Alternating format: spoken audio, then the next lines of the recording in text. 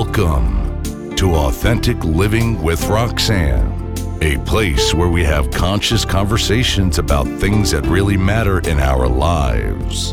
And now here's your host, Roxanne Derhodge.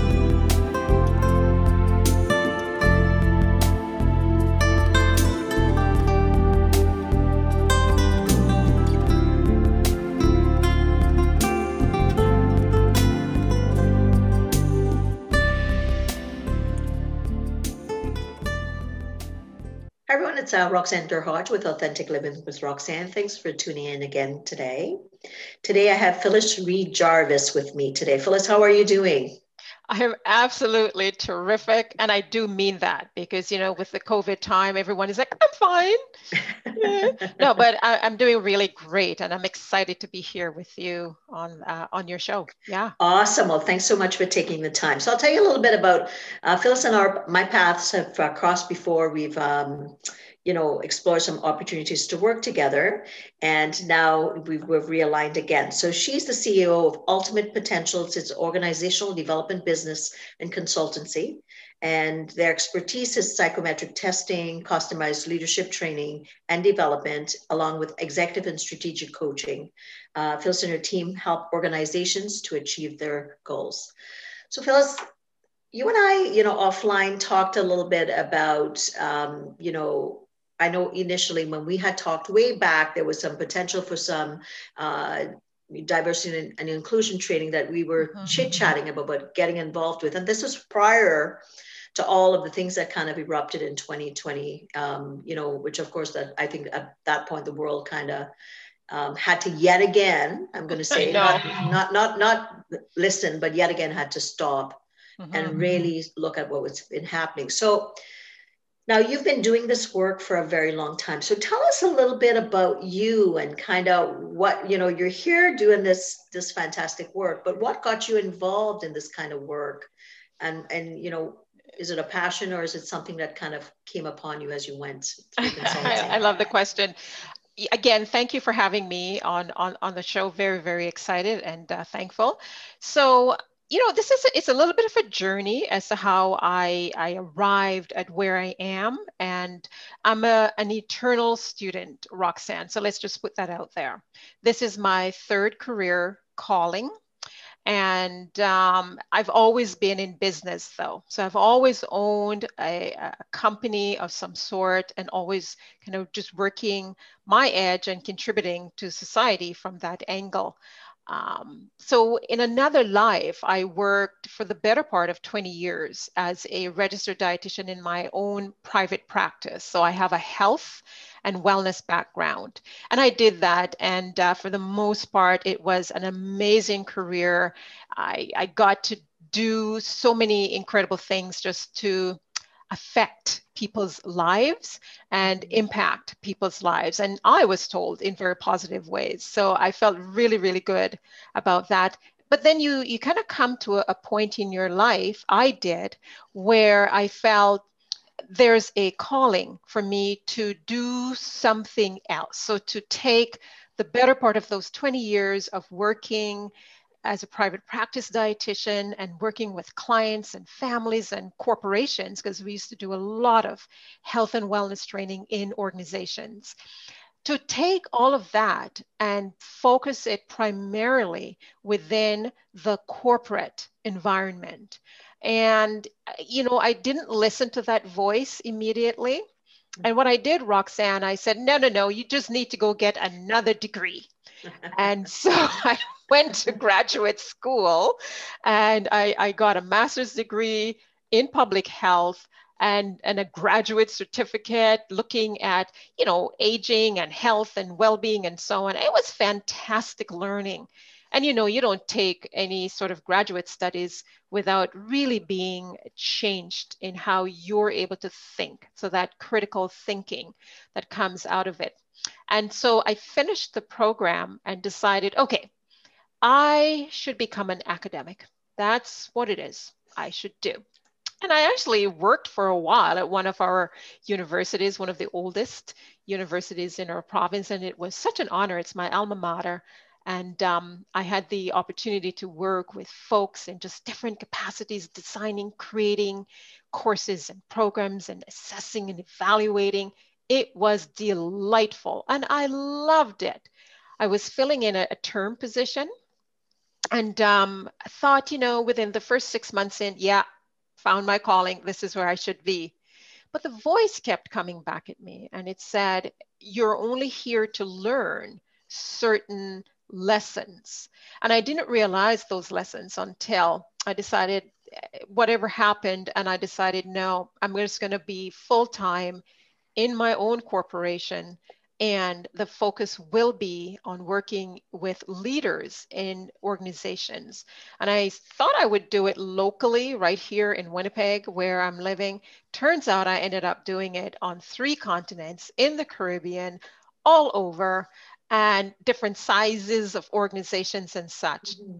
And the lessons that I needed to learn, that I had learned during the time when I was a registered dietitian in private practice and when I was a director at the university, they all came together to really facilitate this process of where I can design programs, create programs, do the training, the evaluation, and so on, and prepare my team to best assist in serving our clients. So long story to your question of how did I came into this space? That's how I ended up in this space. So.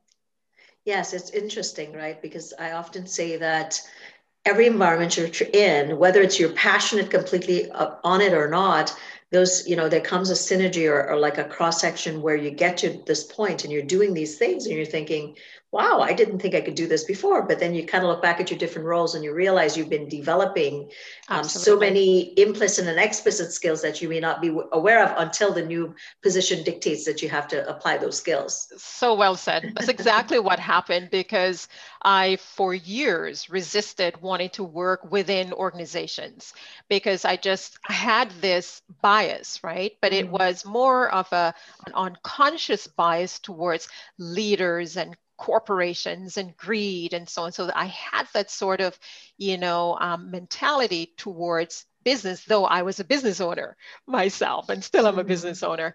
But you're so right. I was just being prepared for this role of really working with other organizations, other businesses, to facilitate them to be the best persons that they can be in order to work with their people who've been placed in their charge to help achieve the priorities, their goals, you name it, and to do so in a holistic way, in a healthy way. I come from a foundation of health. So, people need to be mentally, emotionally, spiritually, and physically healthy in order for you to achieve any goals that you've set out. So yeah, my perspective has been shifted. And I must say, I'm loving it. We've been doing this solidly. We're entering our 7th year of working in this capacity. Fantastic. So let's talk a little bit, because you do everything from psychometry, and for anybody that's a big word, but it means that basically they have to test and take a litmus test of what's really going on. And oftentimes organizations, I know, will call in and say, I'd like to learn, let's do a stress management day or something. And they may not look at the kind of the overall things that are needed within the organization to make real change. And in your place, Phyllis, I know with some of the stuff that you do, you're looking at psychometry and kind of what's happening, and then you're applying learnings accordingly. So let's talk a little bit about 2020 and what we've been seeing, and kind of, the new term, and for people that have heard it, is BIPOC, which is basically looking at issues around diversity, inclusion, and just all of the term BIPOC is Black, Indigenous, people of color, right. And the impact today, before Phyllis and I got on, we talked a little bit about, not that it's the first time that this issue has ever come to light, but it came to light in such, I don't even know what the right adjective would be to use. Well, it's almost like it was just, shot out like a rocket taking, right? Because it was always there, always simmering, but it just went boom in 2020. Right. So let's talk a little bit about, obviously, leadership, and you've been in corporations working with leaders before. And I think, I've been an executive, in different wellness strategies for 20 years. And I'm, for people that don't know what I look like, I'm brown and I'm from the Caribbean. I moved here when I was 16 years old to go to school. So I had a bit of a different kind of context coming to even North America. Yeah. And, when you kind of think about it, and I was in the corporate world and really hadn't thought about it, but hadn't really thought about it at the level I was at. And then 2020 kind of, like I said, blows the door open where you have to really look at it. So with your work with leaders and leadership and companies before and also into 2020 and present, what has been the impact in organizations with what happened with Floyd on that unfortunate day? Yeah. And George Floyd just represents the hundreds of other men and women who have actually sacrificed their lives for you and I to be having this conversation today, and for organizations to literally now be saying, hey, what is our diversity, equity, and inclusion, policies or beliefs and perspectives and so on. So the quick answer to your question is definitely there has been almost a tsunami of leaders in organizations moving towards being perceived as being diverse, being companies that are equitable in their practices, and companies that are inclusive. So you would be hard pressed not to find a company's diversity, equity, and inclusion policy on their website. What I have seen and experienced, both as someone working with leaders within their organizations, as well as being a service provider to, say, bigger suppliers. One of the areas that's really just taken a more of a magnified approach is diversity suppliers. And so now I belong to many different organizations that are geared towards ensuring that diverse groups, so of course women, because we're in that realm of being, diverse suppliers, because we just are not the dominant ones in the workspace. And then of course the BIPOC community, so the Blacks, Indigenous, people of color, as well as LGBTQ plus and so on. So we're now seeing more organizations than ever who are becoming members of organizations that are providing opportunities for diversity groups. And I ended up getting it was a phone call, and it was one of those unknown numbers, kind of almost like a 188 number that I didn't recognize. And what I thought, Roxanne, was just, it's just those, tele calling people. And I ignored it. This came in on our work phone, brought to my attention. I'm like, yeah, it's just one of those people. But they called 3 times and somehow found an email address to email me. And the long and short of it was a significant size organization that was seeking to do some leadership training. And they reached out to me because they had registered as a diversity supplier. And of course, I cover 2 of the diversity criteria. I am woman, identified as woman, and I'm a Black person. I'm a person of African heritage, which is my preferred term, but my skin color, people say, is Black, right? My heritage is African. So we got that. And so it's, again, what I'm seeing across the board. Even boards are looking at diversifying their makeup. And I hope we get a chance to talk about, when the pedal hits the, what is it? The pedal hits the pedal hits the metal. Metal, right? Or the rubber hits the road. I want to talk about what this really is in reality. So a lot of the things that I have seen and am seeing are more some of the written policies. But we've always had written policies around diversity, equity, and inclusion.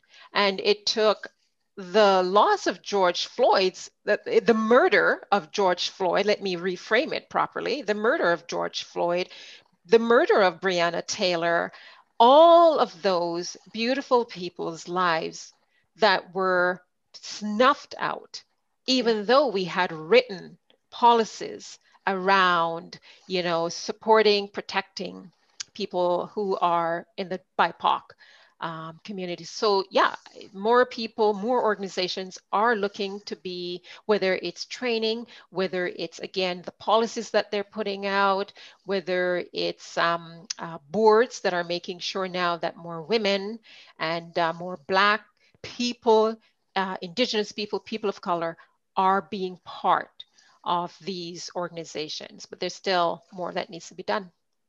So I think I completely agree with you when you say that it's like when I was, way back into the EAP world, which is the employee assistance world, and that was the realm that I worked in, is that a lot of companies at that time, it was like a rubber stamp.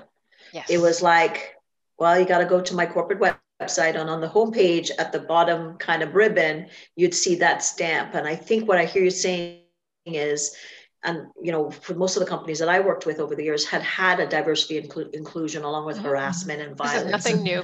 Right. But what you're saying now is that, unfortunately, like to your point, these, poor innocent people had to lose their lives for something like this to happen, versus, it's naturally evolving into, actual concrete steps of things that could be done, from the micro level all the way to the macro level to ensure that we have, that voice across the board. And, and I talk a lot about authentic voice and leadership and things like that. And, I feel saddened that it took something like that, but here we are now. And what you're saying is that you're seeing organizations actually making shifts to create spaces for people of diversity, inclusion, all those, and LGBTQ within their organizations. Yes, they are. What about within the organizations? Like how, there's one thing we talk, I'm diverse, and my friends all sometimes will say to me, Roxanne, I forget you're Trinidadian, because I said, I am a Trinidadian, but I'm also a Canadian. Like you, my ethnicity is South Asian and Middle Eastern. And I'm an overall person with lots of, diversity. Many layers me. And lots, you're a human being. Lots, exactly. Yeah. But within organizations, and even in conversations I've had, Phyllis, now, a lot of people are uncomfortable talking about things. So we're talking about the leaders, and they have to be able to ensure that there's parity at certain levels that flows from the top down. But even day to day within organizations now, how are employees kind of maneuvering that space about, diversity and kind of inclusion, and the fact that there has changes? It's no longer it has to, it is being done. What do you think the context is in organizations now? Yeah, you know what, you raised some really important points there, one of which I want to quickly address, and it's what you shared about whether it's your friends who are likely they're white, your friends are white, who would say something like, I keep forgetting that you're a Trinidadian, or they'll say things like, I don't see color, right? So what's happening in organization is those kinds of conversations are not being had simply because people are still deeply uncomfortable to call out the proverbial elephant that's in the room. And the so-called elephant is that we are a diverse group of people. So I am a person of African heritage whose skin color is Black, right? You are a Southeast Asian person, and so you say brown, and there's an Indigenous person, and so on and so forth. The very fact that there's this discomfort in naming it, saying that I'm a Black woman without having to lower your voice, lower your eyes or so, tells me, and the data supports it, that we still are not where we need to be, Roxanne, for us to have these important conversations, they're courageous conversations around, the whole concept of racism. So here's what's happening in organization. I had a conversation just recently with she's someone who oversees a program for which our corporation has been working with them for the better part of 10, I believe we're entering maybe 12 years now. And it's a large organization here in our province. Wonderful person, beautiful woman, inside and out. She identifies as a woman. I would say that person, there's no bone of being a racist or anything in her, none. Just just a human being, beautiful human being. And we were having a similar conversation to what you and I are having. And I asked a simple question, and I said, I'll call the person Mary. I said, Mary, let me ask you this. And I had prefaced it with my intent, that my intent is to make the point that we still are only making changes on paper via the policies versus the changes that need to be made through hearts and heads, and that can only come from conversation. So I said, here's how I'll prove that. I just need to ask you this one question. Do you identify yourself as a person who's from the white race? Do you see yourself as a racial person? No. No. I want to pause and let that sink in. So if you have Black race, Indigenous race, people of color race, well, who are the others? Are they a race? And so that is one of the courageous conversations, Roxanne, that needs to be had in organizations. And some of the leaders, the CEOs around the world, I really love what one of the Starbucks CEO, I believe she's based in the Seattle region. I don't know if you heard this story a year or two back. This young Black man was waiting for a group of colleagues in a Starbucks, and he decided to sit at the table. He didn't order anything. And they approached him, the staff, a white manager approached him and said, sir, you need to order something or you have to leave. And he said, oh, yeah, I will. I'm just waiting on my buddies to join me. And she said, nope, you have to order something now or you have to leave. And he said, but I'm just waiting on my buddies. They just texted me they should be here shortly. And then we're all going to order. Long and short of it is she called the police. The police came. And of course, in the US, when the police arrive, another police colleague and friend of ours described their arrival as that they interpret every call as a gun call. And I believe that young man lost his life. He too ended up just being killed, just like that. Because as far as he's concerned, he's just sitting in a cafeteria waiting for his friends to order. But if the race was switched, if it was a white male sitting there or female waiting for their friends to order, not a problem. So we're still not having the kinds of authentic conversations that need to be had around the system of racism.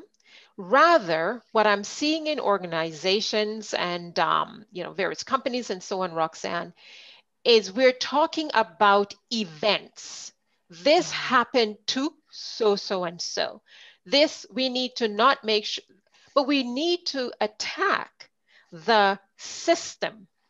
And if I have time, I'd love to sort of just peel that apart a bit more by what I mean the system of racism and sort of how it not only is an independent force unto itself that requires each and every one of us to now identify with our ethnic groups and the fact that we're identifying as humans, though we might look different physically, but we need to come together as human beings to actually steer this massive ship, this system called racism. And it's so powerful, right? And I think to some degree, when I moved here, I was 16, and I grew up in the Caribbean, and of course there's colonialism there, and it's even more.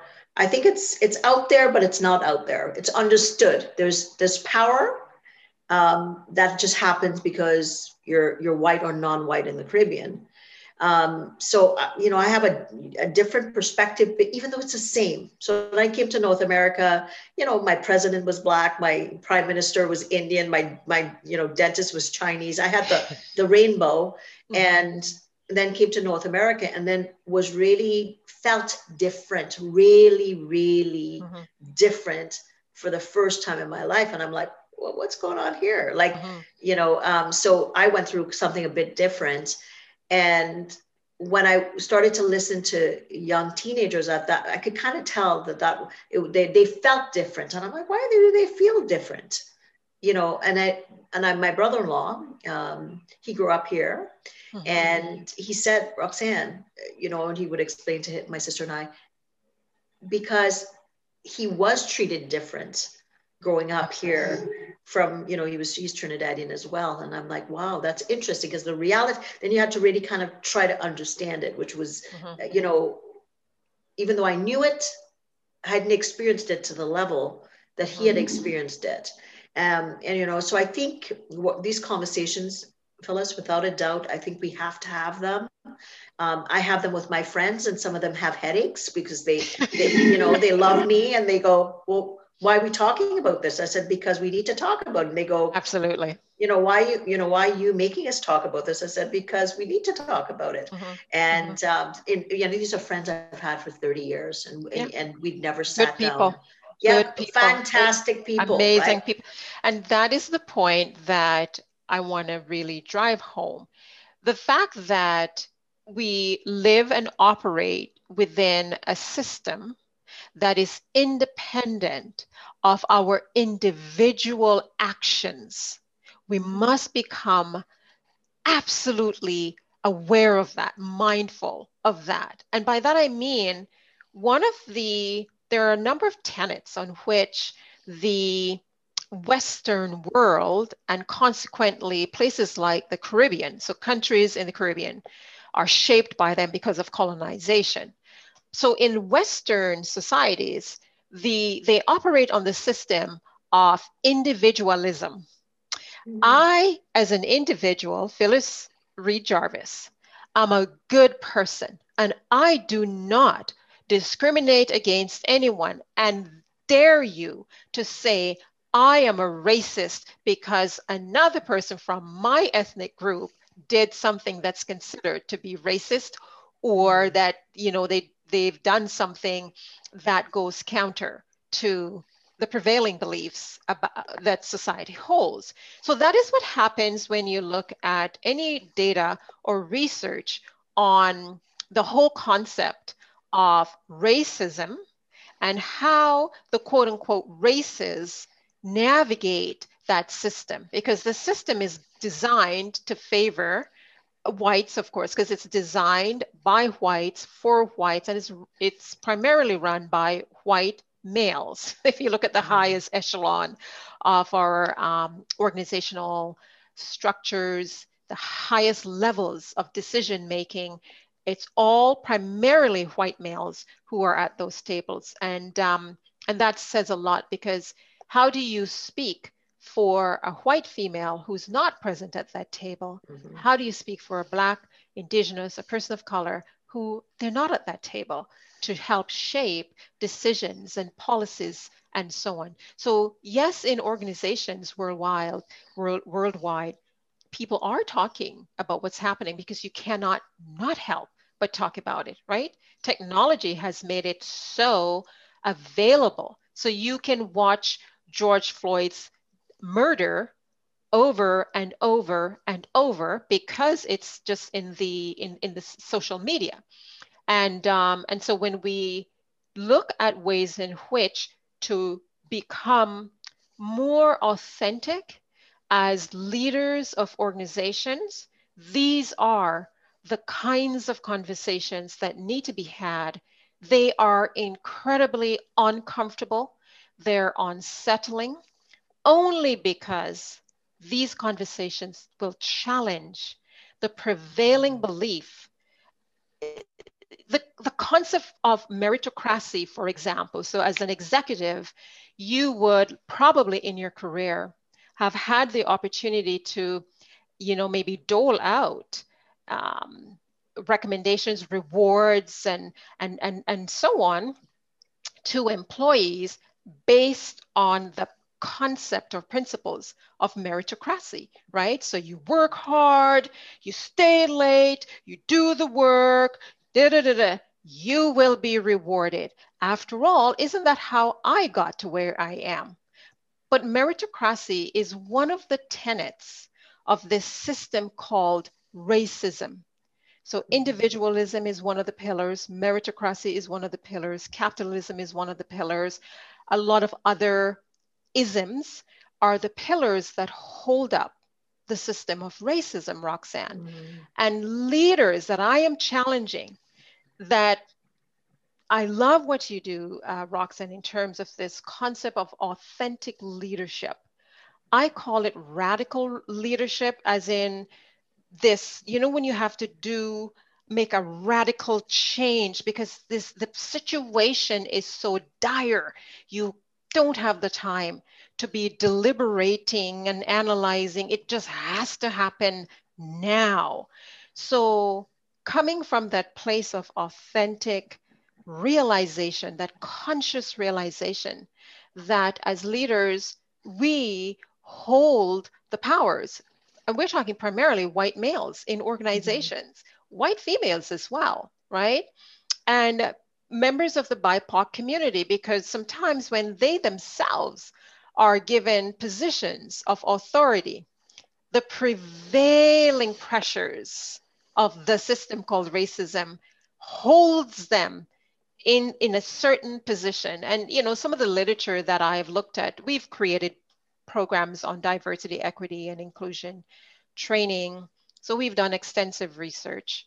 And, one would think, for example, President Obama, president of one of the most powerful democracy on this earth, that, yeah, some change would come. But no, that was not the case. He was one person who, belonged to this BIPOC community, and dare he to challenge the prevailing structure of the system that's called racism. He couldn't. So he essentially had to toe the line.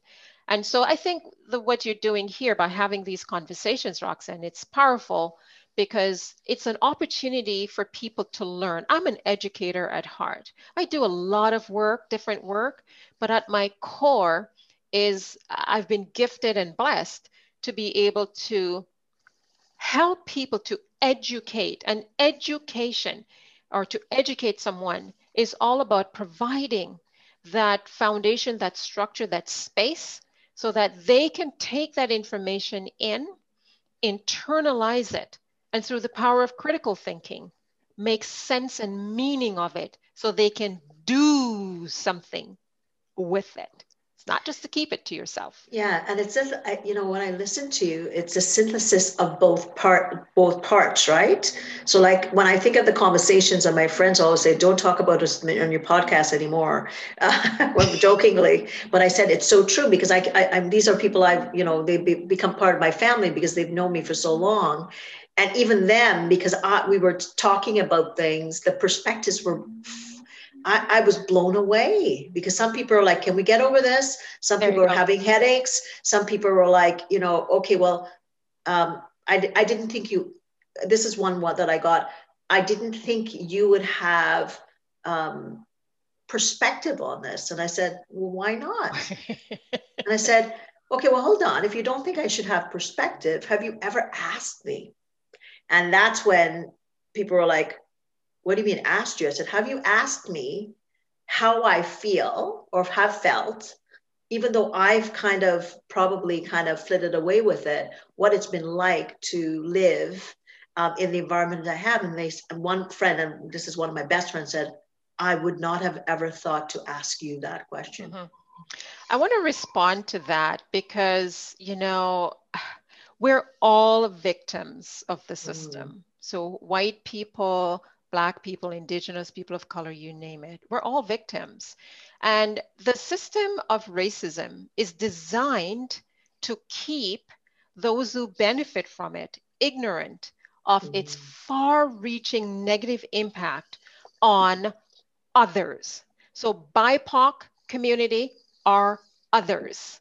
And then they now are the recipients of the favors that the system is designed. So your friend could never, unless you raised it with her, she is just not designed, or the system is not designed for her to say, hey, Roxanne, I'm hearing all these things happening.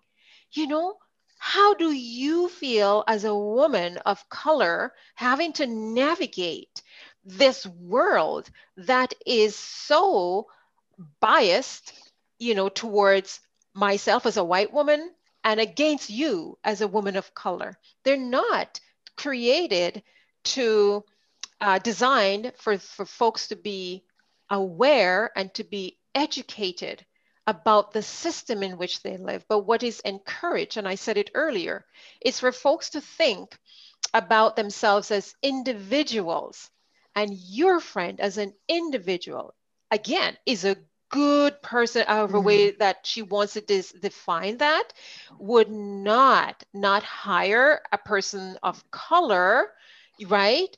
Unless maybe she herself or a family member, they need the same position, and you know they will default to take care of own. But as an individual, they're good people, and they're caring people, they're loving people. So we need to have these courageous conversations, and we need to be authentic leaders over our lives, whether we have formal titles for leaders or no titles, but we are leaders of our lives. Thus, we must take that radical approach and lead with the courage that we need to lead with. So I completely agree. And I've had, you know, I'm going to put headbutts along the way since all of this has happened in this year. And I'm the, you know, the most loving and kind person, but I've kind of ran into things that I didn't even know I was getting into.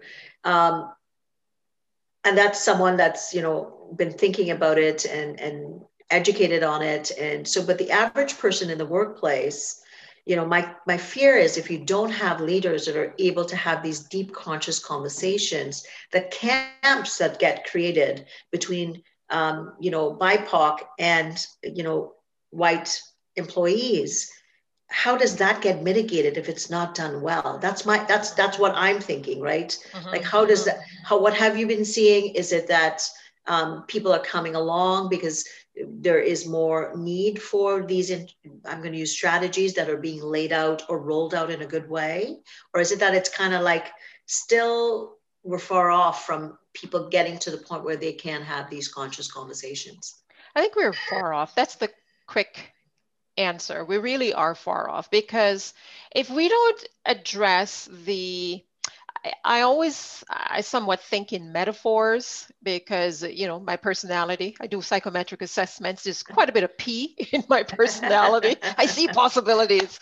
So the metaphor that I would use is if you are, say, a company that operates dams, DAMS, hydro dams, and you've dammed a river, and there's a village, a city, or a town really below this dam. And one day there's a breach in a section of the dam that causes massive flooding to occur in the city or the village down below.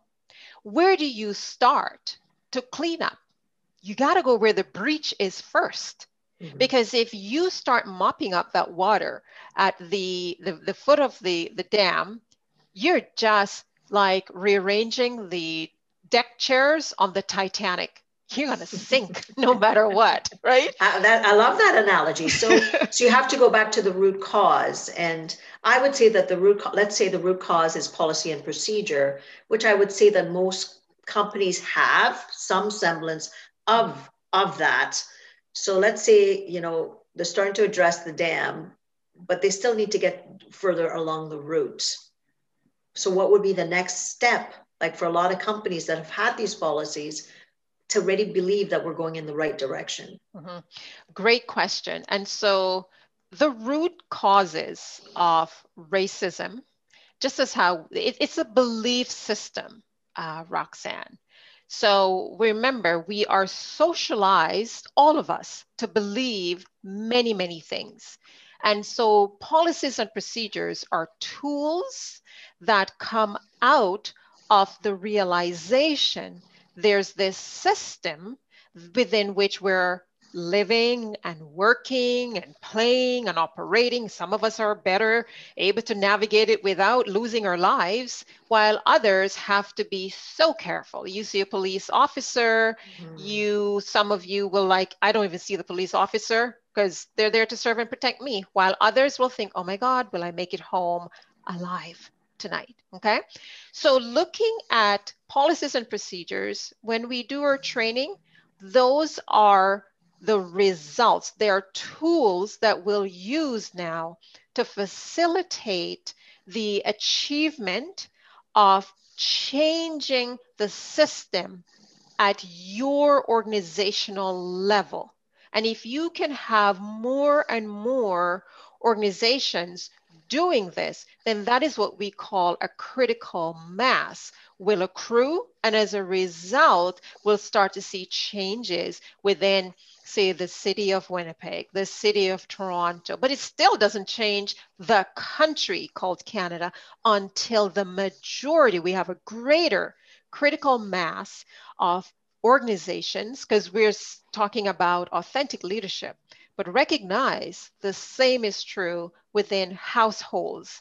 So a child, the data tells us a white child as young as age 5 already knows that they are quote unquote better than a child who does not look like them. Age 5. Interesting.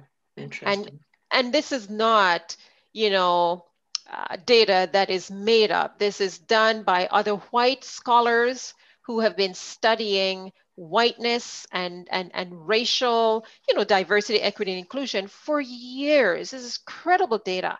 So the dam comes from the houses in which we all reside. We live in organizations for the better part of our lives during the day, and then we go to our homes, that's our other organization, where we spend the remaining half of our lives. And what you and I say within the confines of those walls are what will go to shape the validity, actually, of those policies and the credibility of those policies that are made in organizations. But we must have the courageous conversations and recognize that racism is not an event. Like, her name is Robin DiAngelo in her book, White Fragility. She speaks about this. Richard Wright from back in the 60s talked about it. James Baldwin talked about it. W.E.B. Du Bois, they're all civil rights leaders, talked about the fact that racism is not an event. It's not something one event you do to someone. It's a system that we operate within. And BIPOC people hold up the system to a certain extent. Right. So it really, and I often say, through adversity, it brings us to our knees, because unfortunately it's such a trauma, but it opens such an opportunity to do work that was always necessary for years and years and years, right? Mm-hmm. And now it's redirecting us. We need to. 2020 has redirected us in so many ways. I agree. And of course, with this exponential effect with the BLM movement, it has brought to light things that need to be focused on and to continue. Now, I'm gonna, I know we've been really long, and I think you and I probably could talk for hours on this issue. I know leaders that are listening, they get what you're saying. I know the leaders that I work with, I talk about transparency. I talk about, what they need to do to keep moral perspective, how to deconstruct their leadership, all those things. But for the person out there that's listening and maybe struggling, right? The average employee that says, you know, I've been traumatized by this. Like I know what you're saying, Phyllis, and I know what you're saying, Roxanne, but I still have to go to work where I feel, I'm going to use the word, upside down or dysregulated and uncomfortable. What is it that you would say to the average employee that they need to do for themselves? Because the organization may be trying really hard and the dam is being repaired a bit at a time, but we know that's going to take time. What could the average employee have to do for themselves, and what kind of support should they get or reach out for if they're feeling like this? Great question. And I must preface my answer by saying I too was deeply traumatized by the events of 2020, coming out of the Black Lives Matter movement, the deaths of George Floyd, Breonna Taylor, all of them. I had spent the better part of, I'm going to say, the last 15 years not listening to the news. I do not feed my mind or body things that I know are contrary to its well-being and its health. And so I was living in a world where I was navigating the world, Roxanne, through my own lenses. And I must say, I've had an amazing experience. I've traveled to 3 different continents multiple times. I've gone through airports with my head wrapped with an African scarf or my hair like this. I was never pulled over, pulled aside, nothing. I've always just been able to navigate the world beautifully. I do stand as a Black woman in boardrooms. I speak to some of the top leaders, many of whom are in the US. We do a lot of work with clients in the US. I've always had a very positive experience, same too with my family. And yet I was deeply traumatized. So I appreciate the question and I really welcome it. What I would say is to each person out there hearing this conversation, having a headache, because it does give one a bit of a headache and a heartache as well, because we're humans and we're good people. I want you to take care of yourselves first. One of the things that really helped me is a practice that I've had for the better part of 20 years. My mornings all start with what I call prayer and devotion and meditation. So I wake up early so I have time to do that. I will meditate for about 30 minutes. I do use a number of different mantras and just, uplifting even sounds, whether it's sounds of monks chanting, because that works for me. Find your thing. It doesn't matter what your faith is. If you are a faith-based person, use your own scriptures, your own teachings that will uplift you, and spend 10 minutes meditating on a verse or 2 or something that uplifts you. Then take another 10 or 15 minutes. And if you are courageous enough to start to write out your feelings, just write, no editing. I feel like, I think that, this makes me feel. Because that's what I ended up having to do, even though I've been meditating for over 20 years, almost 20 years. The whole events of 2020 and those things that happened prior left me feeling very vulnerable. I have never been afraid in my life, and I felt afraid. I was so glad that travel was shut down, because I was scheduled to be in South Asia and South America. And I was thinking, I don't know if I could do that again. And so this process, this practice that I have been practicing, and I just heightened it. So I want to say to you, take the responsibility to take care of yourself first. It's one of the reasons why when we're on an airplane, we are reminded by the flight attendants before we take off that we must put our oxygen masks on first in the event of any sort of issues that happens that require those masks to be worn. Put your mask on first, then help others. So take care of yourselves, whether it's through exercise, nutrition, meditation, prayer, devotion, crafts, painting, read, whatever it is, find your thing and take care of yourself first. Once you've done that and you get to a state where you feel you can start having these courageous conversations, you will not change your whole organization on your own, but you can change someone's life just by extending that proverbial olive branch and say, hey, Phyllis, as a Black woman, how are you feeling? Or as an Indigenous woman, how are you feeling? A woman of color, a man of color, whatever, right? Mm-hmm. So just, and zip it.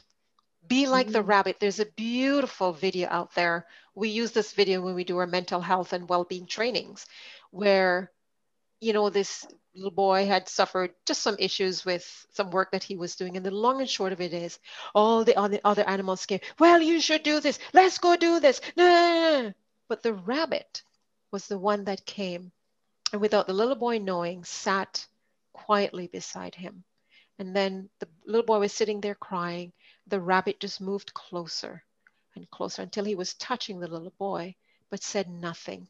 And he sat there in silence until the little boy had done his internal thinking, healing, whatever it is. Then he started coming up with all his own solutions. And the rabbit just sat there silently and just applauded him. So we can be like that rabbit. We don't need to be giving solutions, because we're one out of 7 billion? Well, sure. What if we all were to just be like that rabbit? So those are some things I would say. Just be there. Just be there and try to take care of yourself first. Mm-hmm. And, have the faith that, there's a lot of good people in the world that are wanting this change. Yes. And without a doubt, do what you can do in the, 2-meter radius around yourself. To your point, that's a beautiful story. So Phyllis, you've shared so much wisdom today that I'm sure my listeners will appreciate this. And what am I taking away? I think I'm taking away that let's have more of those headaches. Let's have those conversations and let people know how you're feeling, and to make the difference. And I have to also say to myself that sometimes I want to park it myself because I don't want to think about it. So I have to challenge myself, like I'm going to challenge everybody else listening, to think about it, to think about what could you ask a little bit different, or how could you be a bit more conscious, to someone that is different from you.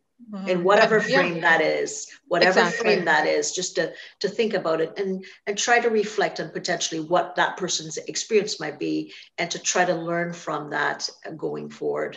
So Phyllis, for people wanting to reach out to you for, consulting or training, or to learn more about your company, where can they get a hold of you? You can just simply go to ultimatepotentials.com, or you can just Google my name, Phyllis Reid-Jarvis. Our company will pop up. We have a very strong social media presence, so you could find me on LinkedIn, Facebook, Instagram, any of those platforms. But our website is ultimatepotentials.com. Awesome. And that will be in the show notes. So for everyone, thanks so much for tuning in. I'm sure you have gained as much as I've gained today. And Phyllis has been so gracious with her knowledge. So again, for anyone needing assistance from me on authentic leadership with your teams, please reach out to roxannederhodge.com. Thanks for tuning in to Authentic Living with Roxanne, creating the space for positive, healthy change. Roxanne is a keynote speaker, psychotherapist, and coach. To work with Roxanne, visit roxannederhodge.com/blueprint. We'll see you next time on Authentic Living with Roxanne.